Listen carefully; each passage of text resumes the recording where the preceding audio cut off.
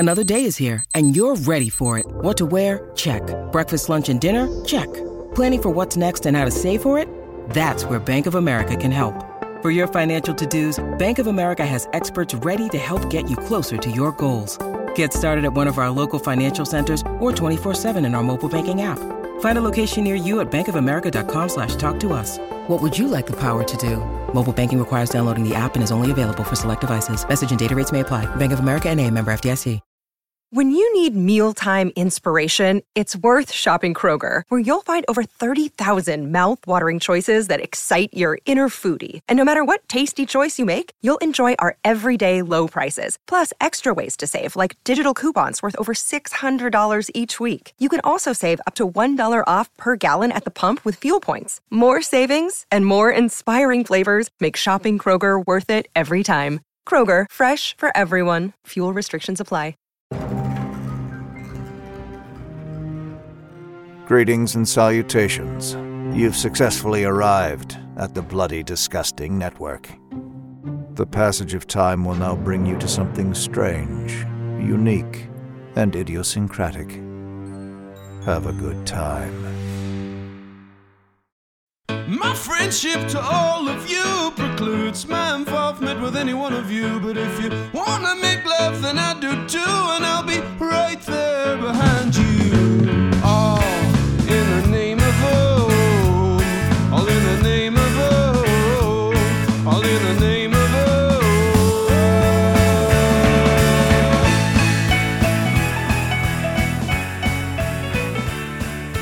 Happy New Year, constant listeners, and welcome back to the Losers Club, a Stephen King podcast presented by Bloody FM, the #1 podcast network for horror in the world. And thanks to Charlie Lawrence of The Most for our most awesome song, the Friends song, which I still get messages in our DMs asking for who sings that killer song. Well, now you know. We're going to make sure every episode going forward in season 8, we will finally do it. After 7 years, we're going to finally say who sings the song right in the beginning, right there. Well, if you couldn't tell from all the rambling here, this is your host, Michael Ramblin' Rothman, ready to kick off the first episode of 2024 and the first episode of season 8 from Ebuicate. If you remember that one, that was the book up. Yeah, you know, it's a book episode from 2 years ago. Season 6. Ooh, seems like yesterday, but so does the first episode, which was 7 years ago, almost to this day. In fact, I looked through our Google records and saw that we recorded our first episode of the Losers Club on the 7th of January in 2017, which is only 3 days away from when we were recording. So it's close enough. Now, you're probably thinking, wait a second, this episode dropped on January 5th. You're recording on January 4th? Oh, yeah. We're recording it now. And we're going to get it out like almost right afterwards because we've just been slammed. We're so busy. We're crazy. We're busybodies, you know? So, but we didn't want to start this, this new year without going into, our traditional preview that we do. So I want to do the math though, because I started this a couple years ago. Maybe it was last year. I don't remember at this point, but I'd like to break down how long is 7 years. And that's specifically 84 months, 365 weeks, 2,553 days, 61,272 hours, 3,676,320 minutes, 220,579,200 seconds since cue the started. rent joke that I'm sure we made last year and the year before. And the year before that. It's just it's. I get fired if I don't make that joke. Okay, I just want everyone to know. Hey, look, it's is that what it is? Because 5,000 yeah, 600 minutes. Yes. I only know Taylor Swift lyrics because I hear every song every day for the last 6 months, so I don't know the Rent lyrics, but I know the beat. Got a whole year to learn them. So, that's true. That's true. Well, maybe I'll learn the Rent music after Ghost Brothers of Darkland County. I'm getting ahead of myself. I'm getting ahead of myself. So yeah, look, all that time wasn't behind the mic.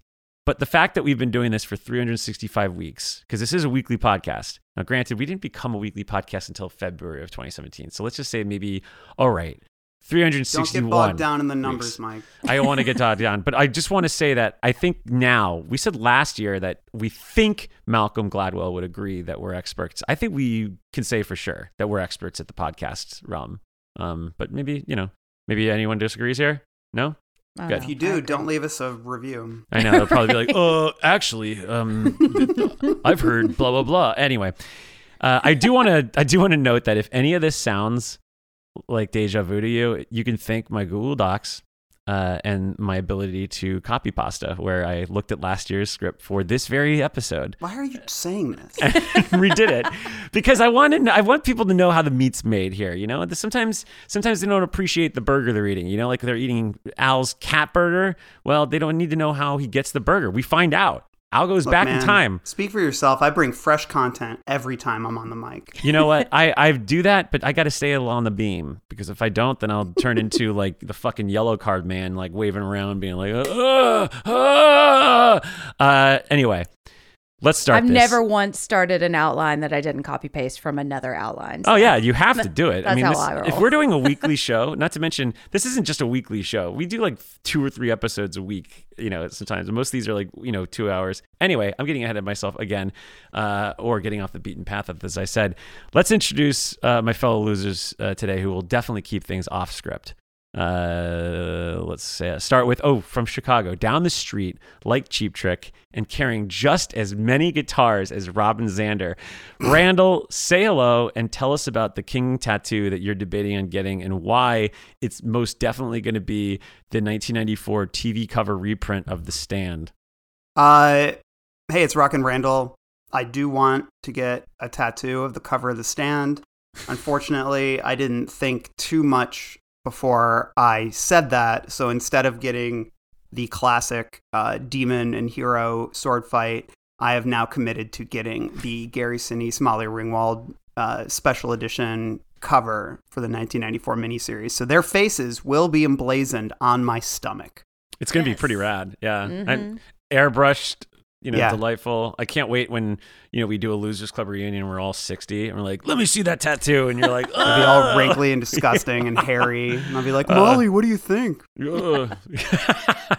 Well, I'm very excited for you to get that tattoo, because I definitely need to get a tattoo also. So I got one with a little pumpkin over October that took about 10 minutes to get, and is already fading away. So I need to get another one. So I want you to tell me when you get one, and maybe I'll join you. Maybe I'll get Luke Skywalker and Darth Vader fighting.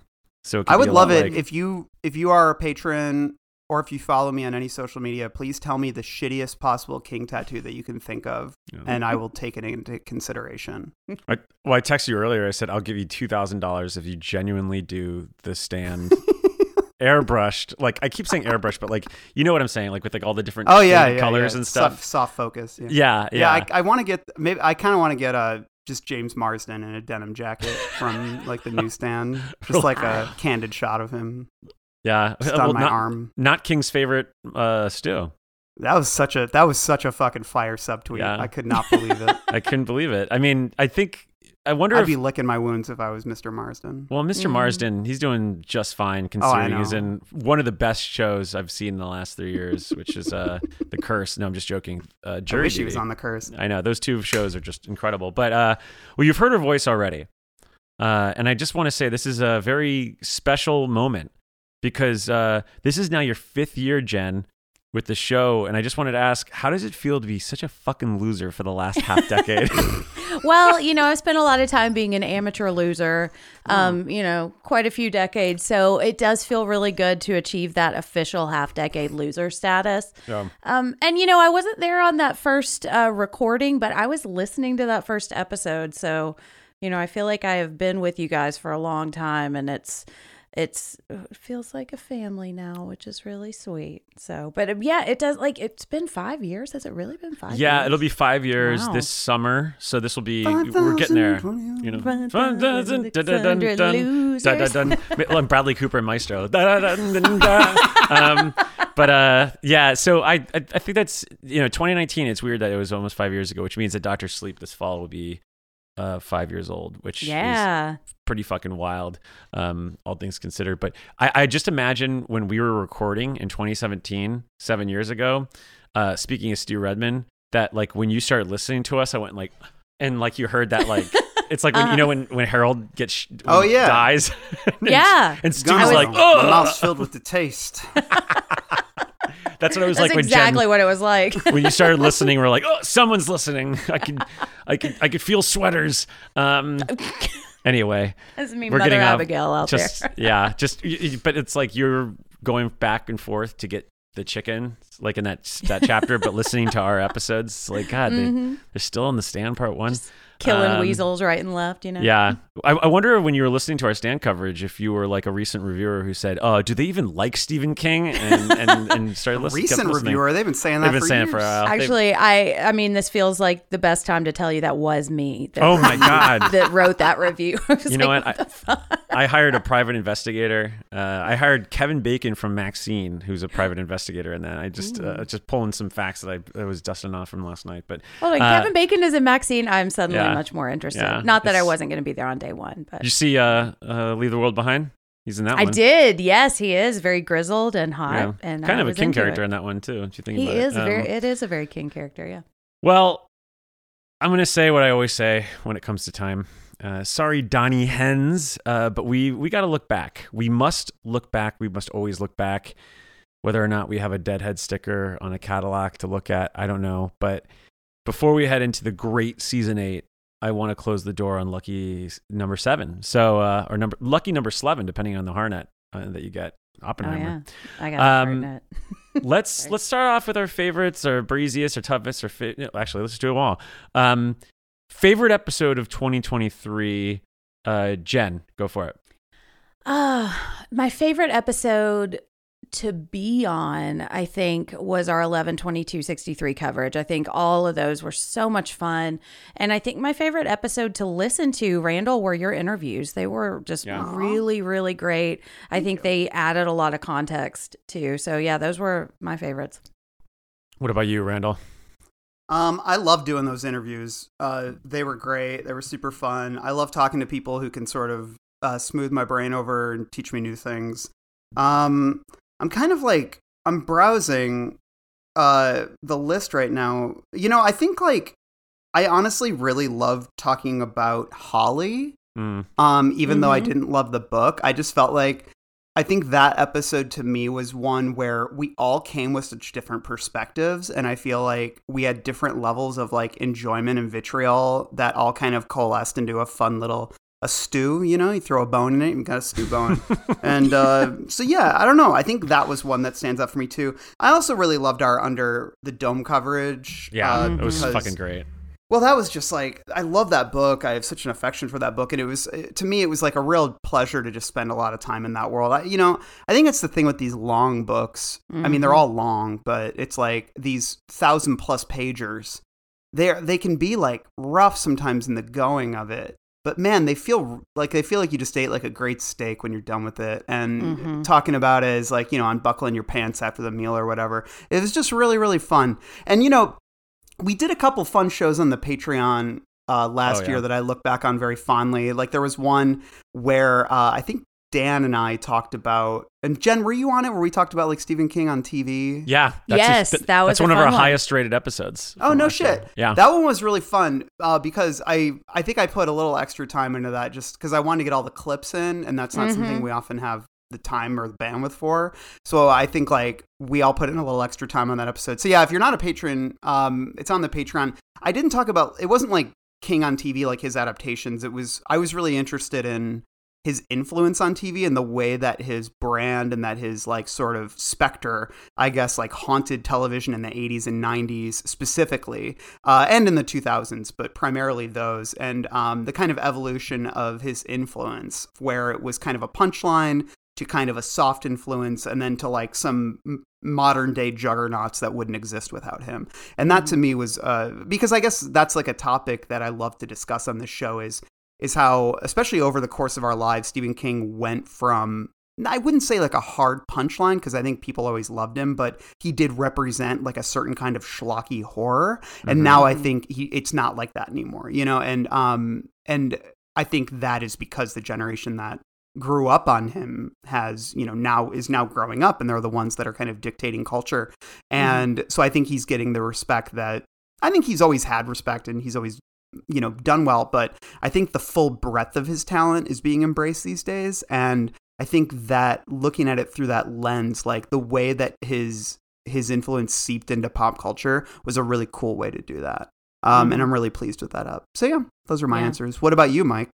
I was really debating on it. It's so like 2022. I feel like off mic we've all been talking about how 2022 is really like our kind of banner year when you think about it. Not only just in the sense that sure we talked to Stephen King, but also we did our film festival. We went to Maine.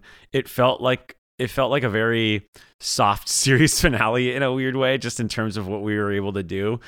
So I think going into 2023, there was this sort of, well, okay, how do we top this? And I just think the run that we had for our book episodes last year is just pretty fucking great. I've gotten into, I wouldn't say heated arguments, but there's been certainly, DMs in the past where I've just been like, what more do you want from us? Because they're always like, I kind of miss when you did a book episode every week. And it's like, yeah, but buddy, we can't do that. And also that makes no sense, from a show running perspective. But, I think we took a lot These of that books criticism. Books are 700 pages long on exactly. average. Like, give me a break. Like, but I think even so, we really did dedicate like every month last year to, really solid, I think, home run book episodes. And I just was really kind of proud at what we were able to accomplish. I mean, the fact that we did multi-series for a bunch of them, we did, multiple episodes for Just After Sunset, multiple episodes for Under the Dome, multiple episodes, obviously, for 11/22. The full dark coverage was all separated. I mean, it just was really cool and interesting to see so many different voices and so many different perspectives. But the thing I always forget, but it was like, I think it was a feat at the time, and I'm not sure how the listeners really reacted to it, but being able to do like an official podcast for 20th Century Studios with like the Boogeyman thing was pretty fucking cool. And that was so cool. Yeah. And it sounds incredible. Yeah. Like, Caffrey wrote that, he pieced it together so fast and put it to this incredible story together. Ashley Cassidy and Lauren Ogle, I think that's her from Keep It Weird. They did the voices, and May Schultz just doing all the great production work on there. It's pretty incredible. And to think what's even more staggering is that that's our second audio drama. So it's like, it's not to toot our own horn, but it's pretty cool to see 8 years in or 7 years into this and 8 seasons, and like just kind of the different areas that we've been able to tackle. And I think that the sandbox that we find ourselves in, and we just find new ways to expand upon it. And I think that was my favorite part of 2023, was just that, even despite these sort of benchmarks or highlights that you would assume would be like these, oh yeah, you're reaching towards that. Because there's been multiple podcasts dedicated to one name. And then once they talk to that person, it's like, all right, well, that's it. Yeah. That was never the goal to begin. It was never the goal. It was never. Yeah. And I think there could have been an assumption that was the case. And I think this past year we really showed that like there's just so much more to explore and to discover. I mean, so much to the point where, with the three of us do scheduling, it's gotten so hard to figure out like what could we possibly cover with the bandwidth that we have right now, because we have so much still in store that we want to cover. I mean, we're doing a fucking 2-month run right now of like movies and TV shows that we didn't get to do in last year. So it's multiple series too. Yeah. Yeah. But it's felt so like creatively freeing this year too, like it's not like we don't have any more fucks to give. It's like we've accomplished a lot of what we wanted to do. And so now it's like, what do we want to do? Where does the passion lie? And for me, what I really love is like really digging into the minutia of the text. It's part of the reason I love doing the archives episodes. Those so are great. Much. Yeah. Those are so interesting, and like really digging into the characters. And part of why I love like these multi-run episodes for books is that we can really like tackle these books in the way that I think we all want to. Like we want to do justice to everything in it, and we want to look at it through as many perspectives as we possibly can. And it's felt like we can do that. It's like the pressure not that there was really pressure before, but it just is like, what do we want to do? How do we want to cover these things, you know? Yeah. And I mean, just even thinking about, you know, Randall mentioned, we talked about the interviews.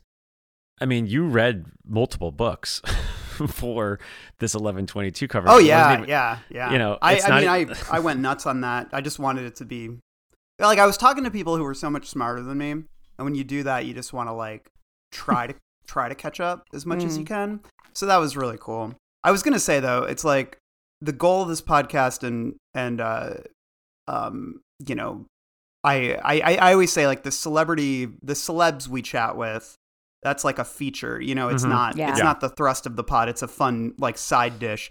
But I will say, I forgot to mention what may be the greatest episode of the pod we've ever done, which was talking to The Bachelor. Which to me was so fucking fun. And if anything, that's what I want to do more in this podcast, is talk to more hunks about Stephen King.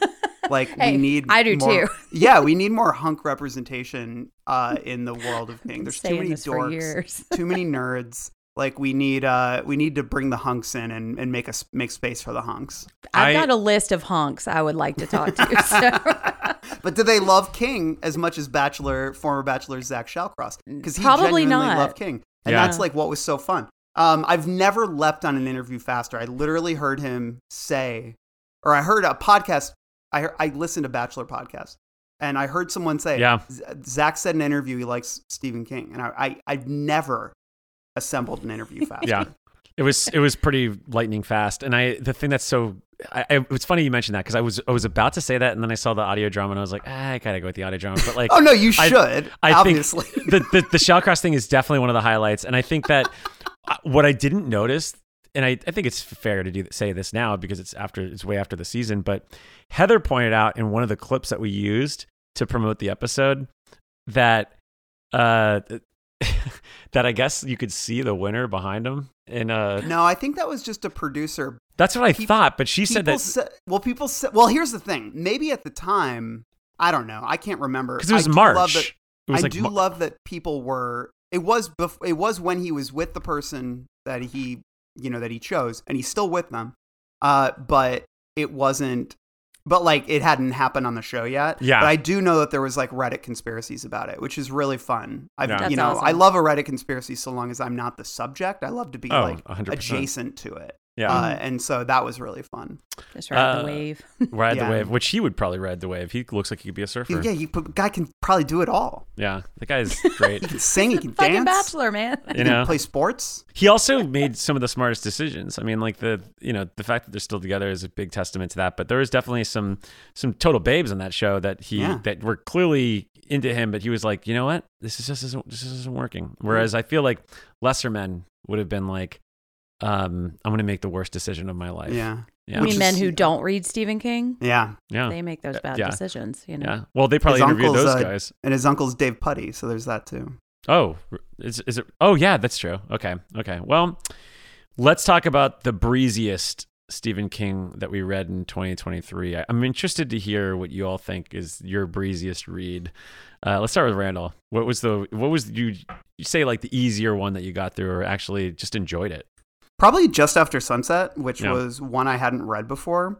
And I mean, 2023 was a year of very long books, by and large. I mean, aside from like Colorado Kid and then there were a few others, but like that was Just After Sunset went down real smooth for me. I'd never read it, and it kind of reminded me that, plus Everything's Eventual, which I think we covered in 2022. But like those two, the 1-2 punch kind of was like, oh yeah, I'm really into his short story stuff, you know? Because I think I got kind of burned out after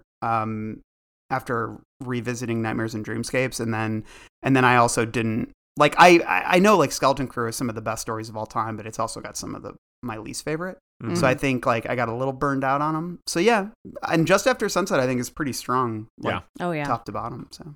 Yeah, I feel like that would probably be mine. I just devour those short stories, and I had already been really excited for it because I had read Willa, back in 2022, I think for our Valentine's Day stories, because I saw that Caffrey had put it on his list, and that became an instant favorite of mine. And so I was I saw a lot of debate on our Discord, which, by the way, if you don't know what a Discord is, it's a community where you could talk to all Stephen King fans like yourself that we host through our Patreon. So patreon.com/The Barons. Join us and you can talk. But on this week's debate, they have millions of debates, but one of the things I saw was like people kind of slagging on Everything's Eventual, and I fucking love that book. Like I genuinely love that collection. Stars. Yeah, everybody's entitled to their own opinions. But I think being able to go from that the prior year to Just After Sunset again, it's a fucking treat. And I think the fact that we're getting You Like It Darker this year and Bizarre we're going to be covering is just, I can't wait. So yeah, the short story collections are always like the most fun for me. But Jen, what about you? What was your breeziest read, do you think? Well, actually, I have two answers. Speaking of the short story collection, this was not for the pod. Well, it was kind of for the pod, but I reread for stuff I was writing. I reread The Mangler and The Boogeyman this year, which were those were the first two, I think, King things I ever read. And I love them just as much as I still did. They're like, you just sit down and you have a fun hour reading these awesome, really fast stories. But for the pod, it was Colorado Kid. I really loved that one. It goes so fast. I loved our episode on it and the conversation we got into. I remember hating it the first time I read it and just absolutely turning around on it this time. So yeah, I think I listened to it in like a day or two, and I think I even started listening to it again because it was a couple of days before the episode. But yeah, I loved Colorado Kid. It's a banger. I think that it gets a bad rap. It does. I get why I get the criticism for it. I do too, but they're wrong. But yeah, I'm really proud of that episode. I feel like we went really deep into just also kind of discussing, because there's that weird elusive tweet that was like the year before. It was like, oh, it's connected from a Buick 8. And I'm like, all right, well, I guess I have to figure that one out. And I think we had a pretty cool discussion on how that relates to not only that book, but also The Dark Tower and endings in general, and how kind of frivolous endings can be in itself, which is something that you kind of brought up again in our 11/22 coverage, which I think was, endings are where you make it, so where the story just happens to end. But yeah, good choices. Let's flip it. What about you? Just After Sunset. Oh, sorry. Pretty much is there. Yeah, like that, and Colorado Kid was an easy read too. But I mean, to be quite honest, the 11/22, the way we broke it up in sections, because I couldn't go ahead. I had to keep staying from section to section when we were recording those episodes because I just wanted everything to stay fresh, like Subway. And I just found myself just really rushing through them. Like I couldn't. It was hard for me to stop when I had to stop, and that says a lot when you're reading a fucking 800-something page book. Which was it like that for Under the Dome for you? I mean, you had to like devour that book really fucking fast though. So yeah, man, that was Under the Dome is really good, but it's like there are parts that really drag, and the end is, no spoilers. It's like it just gets a lot more despairing, like and a lot more like harrowing than I remembered, and it made me feel like shit in a good way, in the way that I think like books can make you feel like shit in a way that I think like stirs up a lot of emotions. It did that, but it also, it was kind of a nightmare book in some ways. So I don't know. It was like, so yeah, parts of it flew right by. Parts of it were like, I don't know, like SpongeBob walking down the dark hallway. Which is what are your saved images that you always love That's using? One of my favorite memes. And I always think it's Barbarian. I'm like, why is SpongeBob Barbarian? Honestly, knowing that movie, he could have just popped up and, sucking on the mom in that movie with the bottle.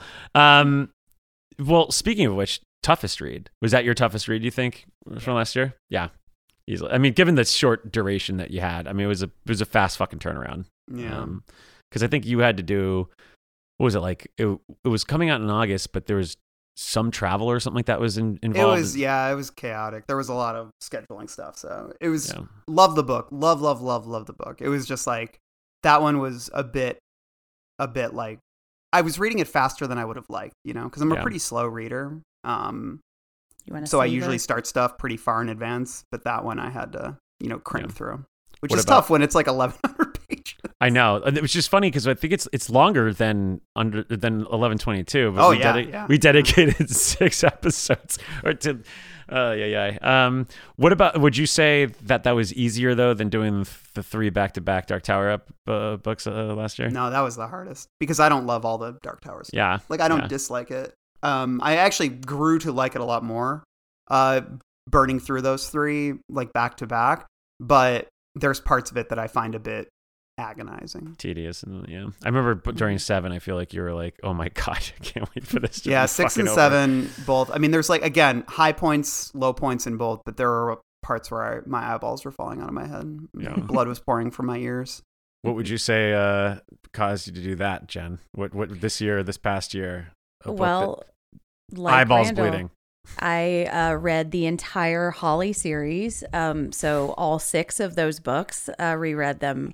And I kind of like Randall, like I enjoyed them a lot more. I think reading them back to back, I think they work a lot better for me if I'm looking at it as a Holly story rather than a Hodges story. And I think that they benefit from consecutive reads also, but there are some low points in there. So yeah, it was just it was a lot of crime, and that's not my favorite King, but I found a lot more to love in it than I was expecting. So that was really fun. And I'm excited to cover the Hodges trilogy, or at least start on that this year too, because I think it gets a bad rap, and I think a lot of that is justified, but I also think there's a lot of good in there too. So I'm excited to kind of tackle that. Mm-hmm. Yeah, I mean, what a glutton for punishment. I don't know how you I know. I just don't. It's like you'll have so many assignments, and then also have like 3 different podcasts, and you're like, hey, why don't I go read the fucking Holly series again? Like, Jesus Christ. All 6 commitment. of them. Hey, that's how much I love you, listeners. I know, seriously. I think the toughest read for me was Holly. I mean, it's predictable for me. I just really didn't like the book, and I found myself so frustrated at the well, I guess I became even more frustrated in the sense that I felt like I was on an island because there was a lot of What are you talking about? We used to bitch about it all the time over text. Well, I know I now. take it back. That actually was my worst. I totally forgotten about it. No, but I'm not my toughest. Yeah, I'm not talking about Among Us. I think there was some fun aspects of it with the text threads and stuff. But oh yeah, I was a sort fun of like period of time. I did not expect the response that it got from a lot of our listeners, which is great. I mean, that's what we want. We want that polarization. But I just remember thinking like I was Will Ferrell and Zoolander, being like, "Am I taking crazy pills? Like, what the fuck?" Like, we read the same book. Yeah, I can't remember how many times I sent like Tom Green with a gun in his mouth like, while talking about that. That's Freddy Got Fingered, right? When he's just like, you mean I shouldn't blow the brains out of the back of my skull? Hey, King's Dominion, Anthony Michael Hall, isn't he? In, Dead Zone. He's in that scene, yeah. Any other tough reads? I don't want to quote Tom Cruise in Magnolia. The past is it's behind his. I don't remember the exact quote. Well, it's a good one though. Definitely tattoo that one. Yeah. I kind of just go to the tattoo parlor and be like, "Hey, can I get that quote from Magnolia?" Tom Cruise says it. It's one of his soliloquies. He's like, "Oh, the past doesn't matter. Everything that's behind you doesn't. It's just about looking forward." The guy's like, "Can you get that verbatim?" Kid, you better Google this because I ain't putting anything on your skin." Kid, who is this? Like Robert Evans? Like I know, right? It's Robert Costanzo. He's like, "Yeah, kid, why don't you watch out?" This is a weird question. We had it every year, but I don't know if this really applies to last year because I can't really think of any other than a prequel. But favorite King adaptation of 2023? Oh, I got one. Oh yeah, Children of the Corn. That was really fun. Oh yeah, what am I talking about? There's like at least like 2.5. So there were a couple. Yeah. I mean, there was a big one that was fine. Yeah. But yeah, Children of the Corn, like, I don't think it's a good movie, but it was really fun. There was a killer kid with a red wig, and that was really fun. So, and that episode was really fun to talk about. Oh, too, so. Yeah. I think I was on that one, right? You were, yeah. Yeah. That I had a blast. I love talking about Children of the Corn. It's such a strange series that I think it brings the best out of us. I feel like sometimes it's just so strange, but Pet Sematary or Bloodlines wasn't bad at all. I didn't love it. I wouldn't enjoyed it. rewatch it, but it's like, I liked it more than Boogeyman. Yeah. And I didn't hate Boogeyman. That's kind of my I'm on the island thing. But A couple I liked moments, it. Yeah, There- it's got there a are- hot Christmasina, I think I'll probably always remember that movie just because of the way I watched it. And Oh, yeah. it felt like I was in, that scene in Breaking Bad? I think it's in Ozymandias. But like basically when he has to rush back and he's just driving. There's a meme for it now where he's just driving really fast and stuff. And I think people like apply it to like Mario Kart, which is really funny. But it reminded me of that because I was driving basically across the state of California to rush to this Airbnb all the way in Point Reyes. And I was already feeling kind of sick. And I was like, we have to get to the Airbnb. I only have 3 hours left to watch this screener. And it was so stressful. And then we didn't even look around at the Airbnb. It was just really this big, giant Airbnb with a lot of wood paneling. It looked a lot like the house in the movie. But we got there around like 4. And so we're watching this movie in this room that I've never been in, and in this house I've never been in. And I hadn't turned on any lights. And the movie really scared me because I realized slowly in there, There was the a sun- boogeyman. there in was a your boogeyman. Airbnb. Yeah. They're like, are you going to put the clothes in the dryer? Yeah. What if the dryer door was open, but just a crack? Like, be sure to put the towels in the dryer. Wash your cups. Yeah, just make sure we'll find you. But yeah, no, that was the boogeyman. But no, it was for some reason like it totally destroyed the Airbnb for us. This was like a dream Airbnb I had been looking forward to, and because of that fucking movie, and it's so dour, and I think in a good way it's dour sometimes. But the entire time we were all like, all right, let's turn on a light to get to this hallway. And I was like, this is supposed to be a fucking dream home. Like, it's ruined our vacation. What the fuck? Too many boogeyman, Yeah. But that's one memory I'll probably always associate with 2023 for myriad reasons.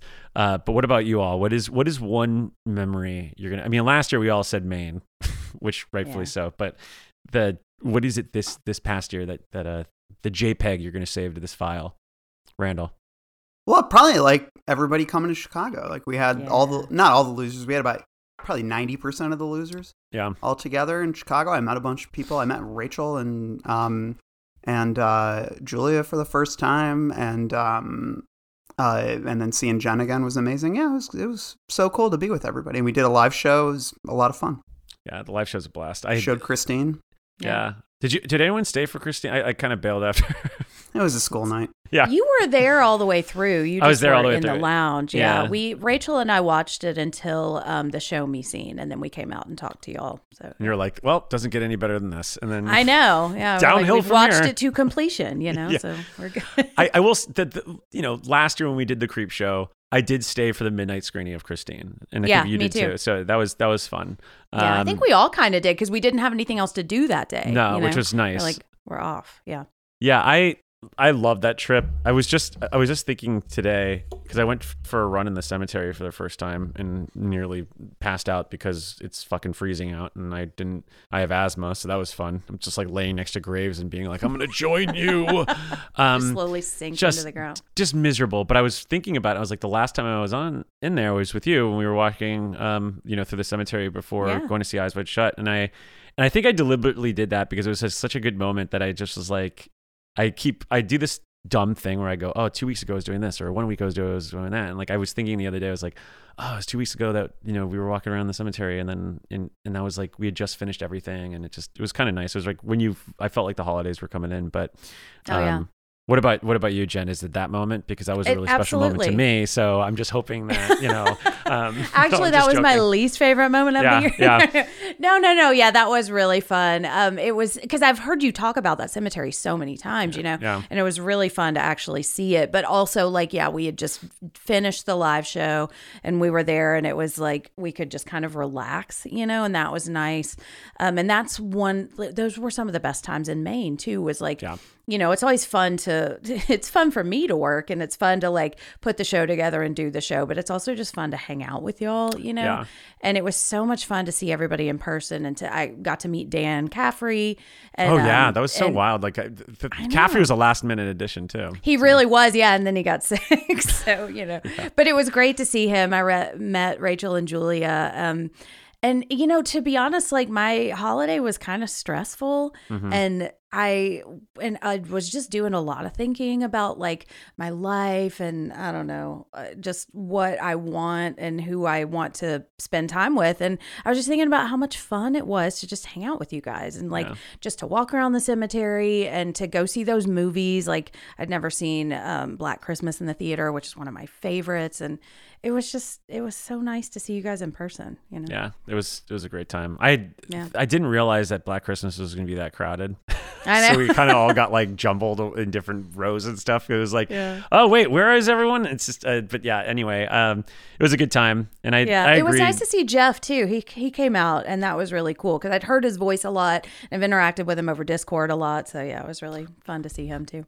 Well, I'd love to take that format that we had, which is the list. You could actually watch the whole thing. We did broadcast it on our Instagram Live, and because of that, we had the video and we put it up on Patreon, patreon.com/thebarons, and you can watch the whole thing. And we recorded it too, but I haven't actually sat down to edit because a lot of it is visual because we had a whole screen slideshow. Randall crushed that. Yeah, just hosting that and the PowerPoints. Your PowerPoints are always so much fun too.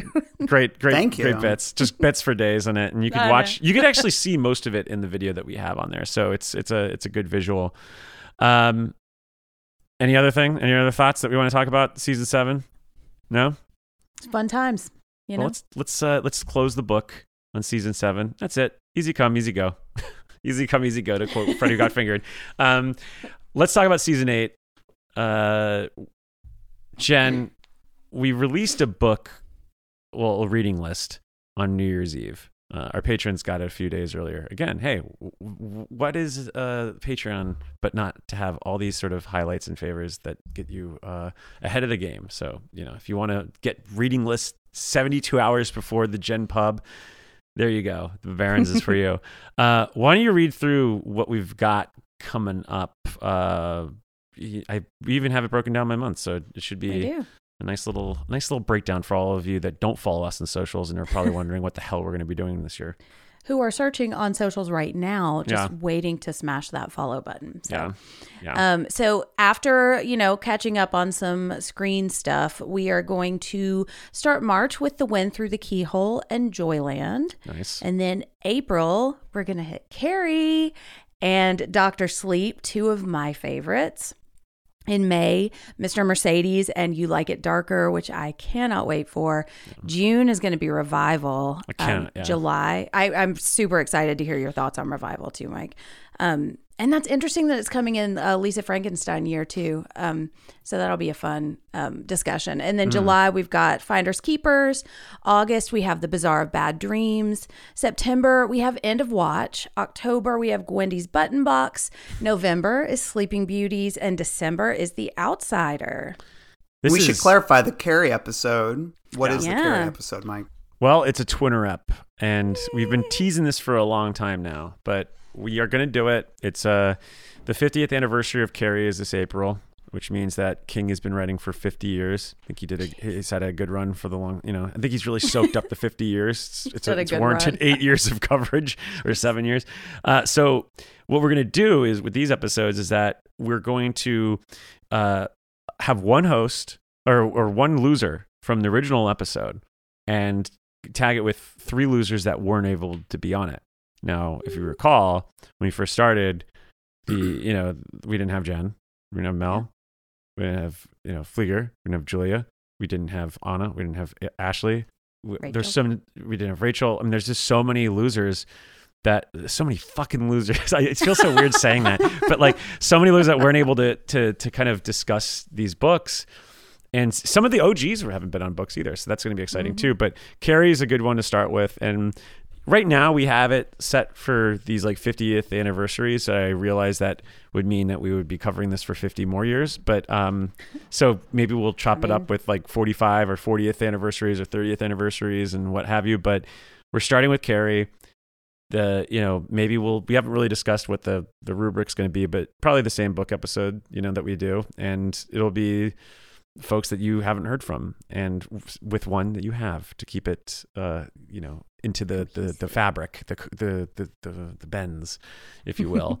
Is that it? Is there anything I missed on this one? I think that's pretty much the gist of it, right? Yeah, I think so. I'm lighting myself on fire with excitement because I cannot wait to talk about some of these books. Yeah, we haven't assigned it yet. We've got a lot of requests out for a lot of these books, which this is crazy because it's, you can if you dig far enough, you'll hear our thoughts on Gwendy's Button Box, Sleeping Beauties, and The Outsider. Like, we talked about all those books because we were covering them in the news and like Needful Tweets and Hollywood King episodes. And I feel like we do actually have a pretty extensive chat on Gwendy's Button Box, but it's not the traditional Losers Club book episode. But which book are you all looking forward to the most? Randall? Revival, probably. Yeah. I've read it. Well, no, I didn't read it. I listened to an audiobook, and it was it was first audiobook I ever listened to, and I wasn't fully prepared for the experience. I'm actually becoming a more seasoned audiobook listener, but I think I got distracted quite a bit. I was on a drive. I was with my wife, and so I don't feel it was the full experience. Although I did get to hear David Morse say the word sweater nubbins, which obviously was a huge impact on me. But that book is very much up my alley, and I loved it. But I'm like looking forward to actually sitting with the text. I think I'll benefit from that. Yeah. Jen? I think the book that I'm most looking forward to reading, other than You Like It Darker, it's hard to really make a judgment on that one, but I think Revival is the one I'm most looking forward to reading again. Mm-hmm. But I think the one I'm most looking forward to talking about is Sleeping Beauties. It's not Nice. really a book I love, but it's got a really interesting premise, and I think it's going to be a really good conversation. So yeah, I'm excited for that one, even though it is really long. I can't say that's the one I'm looking forward to reading the most, but I think I'm interested to dig back into that book with, the lens that we cover these books with, because every time I read a book, like, I like it more than the first time because I'm looking for things to like, and I'm looking for common threads, and I know that I'm going to be talking about it. So I'm interested to tackle that one again. Yeah, that's one I can guarantee you Justin Gerber will never be a part of, because he had to read it within, I think, like a week or something when we were covering it. Like, we would do capsule, reviews on our early news episodes. And I think he was like, I don't know if I want to go back. It's long.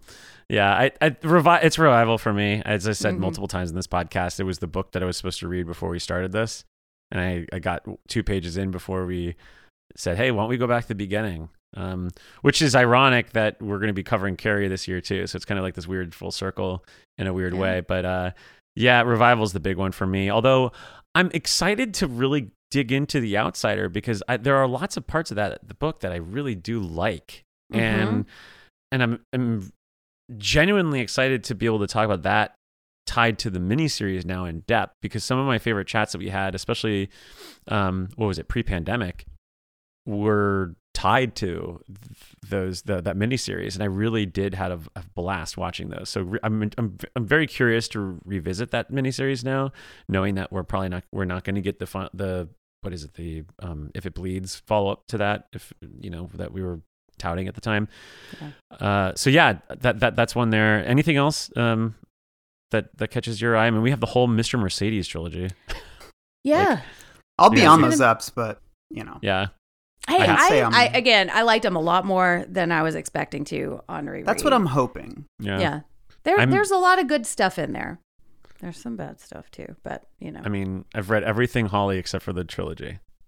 So except for the first 3 books. Except for the first 3 books where she's in. Except for the majority of the books. Yeah. So it's it'll be interesting to finally get there. What do we think is going to be the most divisive book amongst us?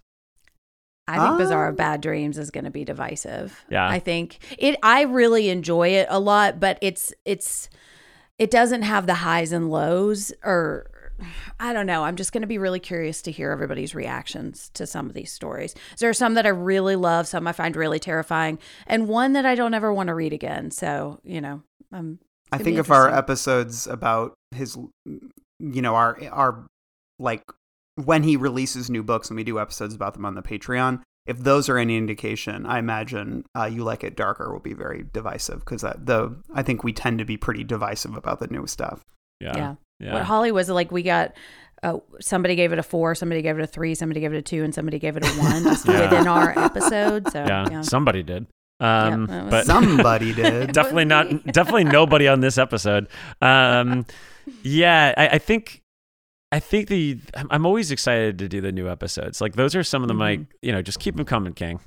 Because I do love doing those episodes. It's always, in the past couple of years, it's always been in around August, September for us. So it's been kind of a nice entryway into spooky season. But this year it's going to be the beginning of summer. So looks like we're going to be summering in Crocodile Island or whatever that's supposed to be. Crocodile Tears? Cujo Town. Cujo Town, yeah. I get to hang out with Vic. Can't wait. I'm wondering. Divorced dad energy there. Oh yeah. Except, well, yeah. Well, we already it from the little excerpt that came out, so it's not too much of a. I guess, is that a spoiler? Can excerpts be spoilers now? I don't know. No. Who knows, man? Who knows anymore? Everyone gets up in arms about we spoilers. make the rules here. Okay. Yeah, we make the rules. I think doing news for 10 years neutered me for being raging about spoilers and stuff. Yeah, everything is public knowledge at this point for me. I'm wondering what will be the favorite amongst our listeners this year. Like, what will be like the biggest episode? I feel like everyone's been really waiting for a revival after 11/22. I still think that's like the big event for us. I think End of Watch is probably going to be the favorite. I think people that don't like that book will want to tune in to hear a discussion on it. So yeah. I mean, Joyland will be good too. That's a good book. That's a good feel good one too. I'm excited for that one too because that'll complete the hard case crime. And I've been I was on Later and I was on Colorado, so I'm definitely going to do Joyland. That's a hard month for me because I've never read Wind Through the Keyhole, even though I've read all of The Dark Tower, and that was another book that I was like kind of debating on at the time before our show. That like, all right, do I finally read this? So, but I don't know if I'm going to be able to make it. I think I got to do Joyland. I got to opt for the Joyland. I mean, I think you'll enjoy Joyland better too, just knowing you and your Dark Tower feelings. Yeah, Randall, you've read Wind Through the Keyhole, right? Oh yeah, it's great. All right. Okay. Well, let's what do we got here? It seems as if there's a fax from Hollywood King, and let me see. It's it is all the movies in the series that we're going to be tackling in 2024. Randall, did you get that fax? You really stretched that one out there. I know. I know. All right, here's all the movies in the series we're covering in 2024. Ghost Brothers of Darkland County, technically a musical, but we'll take it. The 11/22/63 miniseries, Big Driver, A Good Marriage, Haven. Maybe you haven't heard of it. It's a adaptation of what story? The Colorado Kid, right? I think it's old. The Tommyknockers? Well, it's isn't it tied to Colorado Kid because it's the same island or something like Big Tall Island or something? Or I can't remember. The Haven is the Tommyknocker town. That's what I'm thinking. Christine, we're going to be doing a long watch on that. Kingdom Hospital, finally. We were supposed to do it last year. Got a little waylaid. We will be discussing it next month. Tales from the Dark Side, we're going to talk about King's contributions to that. Salem's Lot 2004. That's the Rob Lowe edition. And R.I.P. Andre Braugher. It's got actually a pretty good cast. Possibly Salem's Lot 1979. Possibly is Big Possibly. There's another Big Possibly coming up on this list. Cujo, we're going to do a long watch on that. Children of the Corn, we're going to do a long watch on that. It's going to be a really long watch because it's Children of the Corn. I know. We're going to talk about the Mr. Mercedes TV series with Brendan Gleeson, which is very good. Well, the first season. I've only seen that. Firestarter, we're going to do a long watch on that. Possibly Dolan's Cadillac. Didn't we already cover that, Mike? The thing is that I was looking back and I saw that it was it was like on an anniversary sheet. And I was like, God damn it, that was one that we didn't cover. It's I think we talked about it in our Nightmares and Dreamscapes adaptations episode. Did we do? As a nightmare. Maybe we did. Well, no, we. I gotta go back, but I'm pretty sure. Maybe we did actually. I would have to look back. I need to research this because we didn't do a standalone. Because we didn't do a standalone on Night Flyer, which is also from that, and we didn't do a standalone for Dolan. So maybe I don't think we anybody's have to. calling out for a standalone Dolan's Cadillac. I know. You know. I love maybe. The Outsider miniseries, Mike Flanagan's The Life of Chuck, which is probably going to come out this year. Possibly The Monkey. The Monkey is a movie based on the Skeleton Crew short story that will probably, like The Boogeyman, be nothing like the short story. But it does star White Lotus star Theo James, a true hunk. Yeah. So we got to get him on the pod. Mm-hmm. And then, then there's obviously Gary Doberman's Salem's Lot, which may or may not come out this year. So that's where all the big possibilities come around when we talk about Salem's Lot. Do we think Mike, it's going to happen? I don't know. I mean, what's the point in theorizing anymore? I mean, I feel like it kind of has to. If it doesn't, like, do movies get delayed that long? I know. Like, it's really long. So there was yesterday, I guess Lidge's Library had posted footage of like, Salem's Lot footage that came out or something, and it was just I think it's a clip from the 2004.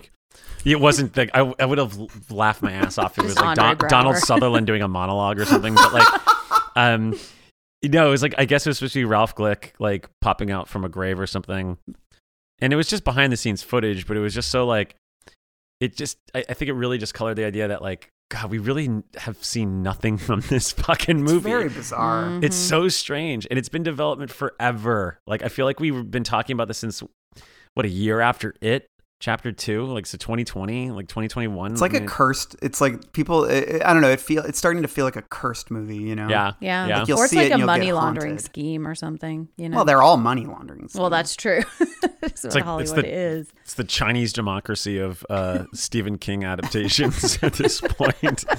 I was trying to think of anything else that could. I mean, because we're not going to get Welcome to Derry. HBO already confirmed that's not until 2025. I don't think Billy Summers is going to happen because we haven't heard anything about that. I'm sure the strike fucked that up because there was some movement before it. I've all but given up on Lynn Ramsey's The Girl Who Loved Tom Gordon, which kills me because, and you were just mentioning that today, Randall. It's just I rewatched You Were Never Really Here, and I was like, so good. God fucking damn, it's a good I know. movie. I know. It just kills me that like that was easily the one I think we were most excited for in our Renaissance talk. Yeah. But it's wild to think that this September will be 2 years since we did the Assessing the Renaissance episode. Yeah. And nothing has come out with any of the titles that we were speculating then. Because around that time, there was also discussion of, Paul Greengrass doing Fairy Tale, which we've heard absolutely zilch from. Yeah, but I bet the strike, it's probably just a lot of it is the strike. It is, yeah. I feel like it's hard to see I don't know. It's like we're going to have to really lean on the movies we haven't covered and the anniversaries for the long watches this year, which, hey, that's not bad. Not a bad thing. But it seems like the pressure is all on Mike Flanagan for Life of Chuck, which we'll find out. We will find out. It's got Stu Macher in it, so, there's going to be something good in it. Yeah, wait, who is it in the, is it Tom Hiddleston that's in that movie too? Okay, well. Oh, yeah, okay. Is he? He's playing Loki in it. Oh, is Taylor Swift going to be in it? Yes. They could have, they could dance together. They could, yeah. Anything else about the films, TVs? I mean, the one I'm most excited to talk about this month is for Christine, because I've been waiting forever to do this one. We wanted to do it in December to tie to the event, but we just happened to do 8 episodes of 11/22/63, so it's we kind of had to put it off. Out of this list though, like, what are you most excited to talk about, Jen? Well, I mean, Firestarter is on this list, so that is my obvious answer. But I'm really excited to talk about Cujo. Yeah, I love that movie. I love, we were just talking about Dee Wallace on a episode of The Lady Killer, so I'm really excited to talk about that one and I love that book too, even though it's a really hard, dour one. So yeah, that's mine. What about you, Randall? I'm excited to talk about Ghost Brothers of Darkland County, which is kind of the project that never was. There were productions. I know one of our listeners saw a production of it at the University of Maine when it was being developed, which is, really, I chatted with him about it a bit. It's very cool. So that's, and it was, if you're not aware, it's a musical that King was developing with John Mellencamp. And that's something, I'm excited to dig into the history of that one. Yeah, that was one that literally 20 minutes before we went to recording, I was kind of digging through stuff and I was like, wait a second, there's that Mellencamp collaboration. When was it? And it debuted in Atlanta in 2012, which means, and they had basically a mini tour throughout the 2012, 2013. So it's right around where we are right now. So that'll likely be, I don't know, maybe February, maybe March, something to keep us on. It's part of the chronological reread if we're going to keep things along the beam. So that is exciting. And maybe we'll get Johnny Coog, John Cougar Mellencamp. It's John Cougar Mellencamp. That's what they always call him. He's the Coog. Why is he Cougar? What's the deal with the Cougar? He sucks on a chili dog. Oh, that is true. My brother and his wife are so obsessed with that lyric that whenever we go to visit, they're always just blasting that song. And it's just, and there's like a meme. There's like, I guess, a meme that it's the song where they're just going like sucking on chili dogs, and every lyric is sucking on a chili dog. Yeah, such a weird line. It's so funny. I thought you said my brher and John Cougar Mellencamp's wife. Oh, it was. Actually, this is an interesting story. Yeah. Wait, wasn't he married to Meg Ryan? Who am I confusing him with? Some rock star.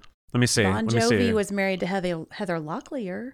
She was also married to Tommy Lee, wasn't she? Yeah, yes, it worked out great. Yeah. I swear to God, Meg Ryan was married to some rock star who's very Mellencampish. He was Dennis Quaid. Yeah, he was a rock star. Oh, Dennis Quaid is can't a play a lick. It looks like he was married to Elaine Irwin. We're doing a pre Ghosts of Darkland County episode. Right now. Sorry to turn into a gossip podcast. Wow, he actually was reportedly dating Chrissy Brinkley. I'm wondering how Billy Joel felt about that. He was probably like, "He's not the man for me." Made a song that he didn't release because he hasn't released new music since the early '90s. Anything else? Any surprises you think we're going to get this year? I have a correction to make. I think in one recent episode, I said that Barbara Hershey and Aaron Taylor Johnson may have dated, and I don't think that's actually true now. No, I think. They dated John Mellencamp and Meg Ryan. Yeah. Oh wow. Man, but not. They called Barbara it quits Hershey. in 2019. There you go, Randall. You got it. Randall's got his finger on the pulse of the. What can I say? I love my gossip rags. Do you think my Bachelor boys? When they were dating, Dennis Quaid was kind of lurking around the house like that weird movie that he did? I watched that movie on an airplane. It's fucking hilarious. It's just fun. It's good. It's not bad. It's great. He's great in Jaws 3. Okay, I love Dennis Quaid. Shit. Yeah. Well, that's it. That's what we got for season 8. I think this is going to be a pretty exciting year. This is arguably our last year for new book episodes in the sense that we haven't covered them before, because next year we have 2 in the Institute and I believe Elevation. And then from there, it's a lot of unlocks that we're going to have in Twinner episodes. So in a way, this is kind of like a pseudo finale in a way, but you're not going anywhere. Overstating it. It is overstated, but this is definitely the last full year of books that we have not discussed on this podcast, which is interesting. It's going to be interesting. So I think this is going to be a wild ride. I think there's a lot of reading, but I think we've warranted the 2-month spread that we've got for ourselves right now after the last 3 or 4 months that we just covered on this podcast. Mm-hmm. Any other last thoughts that we have for the upcoming year? Gonna be fun. Well, there we go. Quote, gonna be fun. Chad Adams. Randall, what do you, any parting words before we dive into this year? Big season, big books. Woo! Ooh, Papa John's. Do they still call it Papa John's, right? Even though the guy is like a lunatic or something like that in real life? All right. He's not a lunatic. He just loves pizza way too much. Yeah. Who among us does not love pizza way too much? I mean, I love pizza, but I don't look like I just like ran a marathon when I talk about it. By the way, it should be noted that today's episode is sponsored by Pizza Hut. The real pizza. Yeah, I wish I had a 1995 Pizza Hut with some Casper dolls. Okay, that's it. That is a wrap on our first episode of 2024 and season 8. I just want to say thank you, constant listeners, for the support and the love that you've shown us over the years. We wouldn't be doing this long if we didn't have that enthusiasm, if we didn't have that support. We can't thank you enough. So I'm wrapping it up now. Long days and pleasant nights. I got some hot friends. God, I got some hot friends. I got some hot friends. God, I got some hot friends. But you know you want somebody to treat you good. This is the end of our show. For now. We hope you enjoyed this production. If you like our programming, consider searching for other Bloody Disgusting podcasts, such as Creepy, Horror Queers, The Boo Crew, SCP Archives, Nightlight, Margaret's Garden, and more.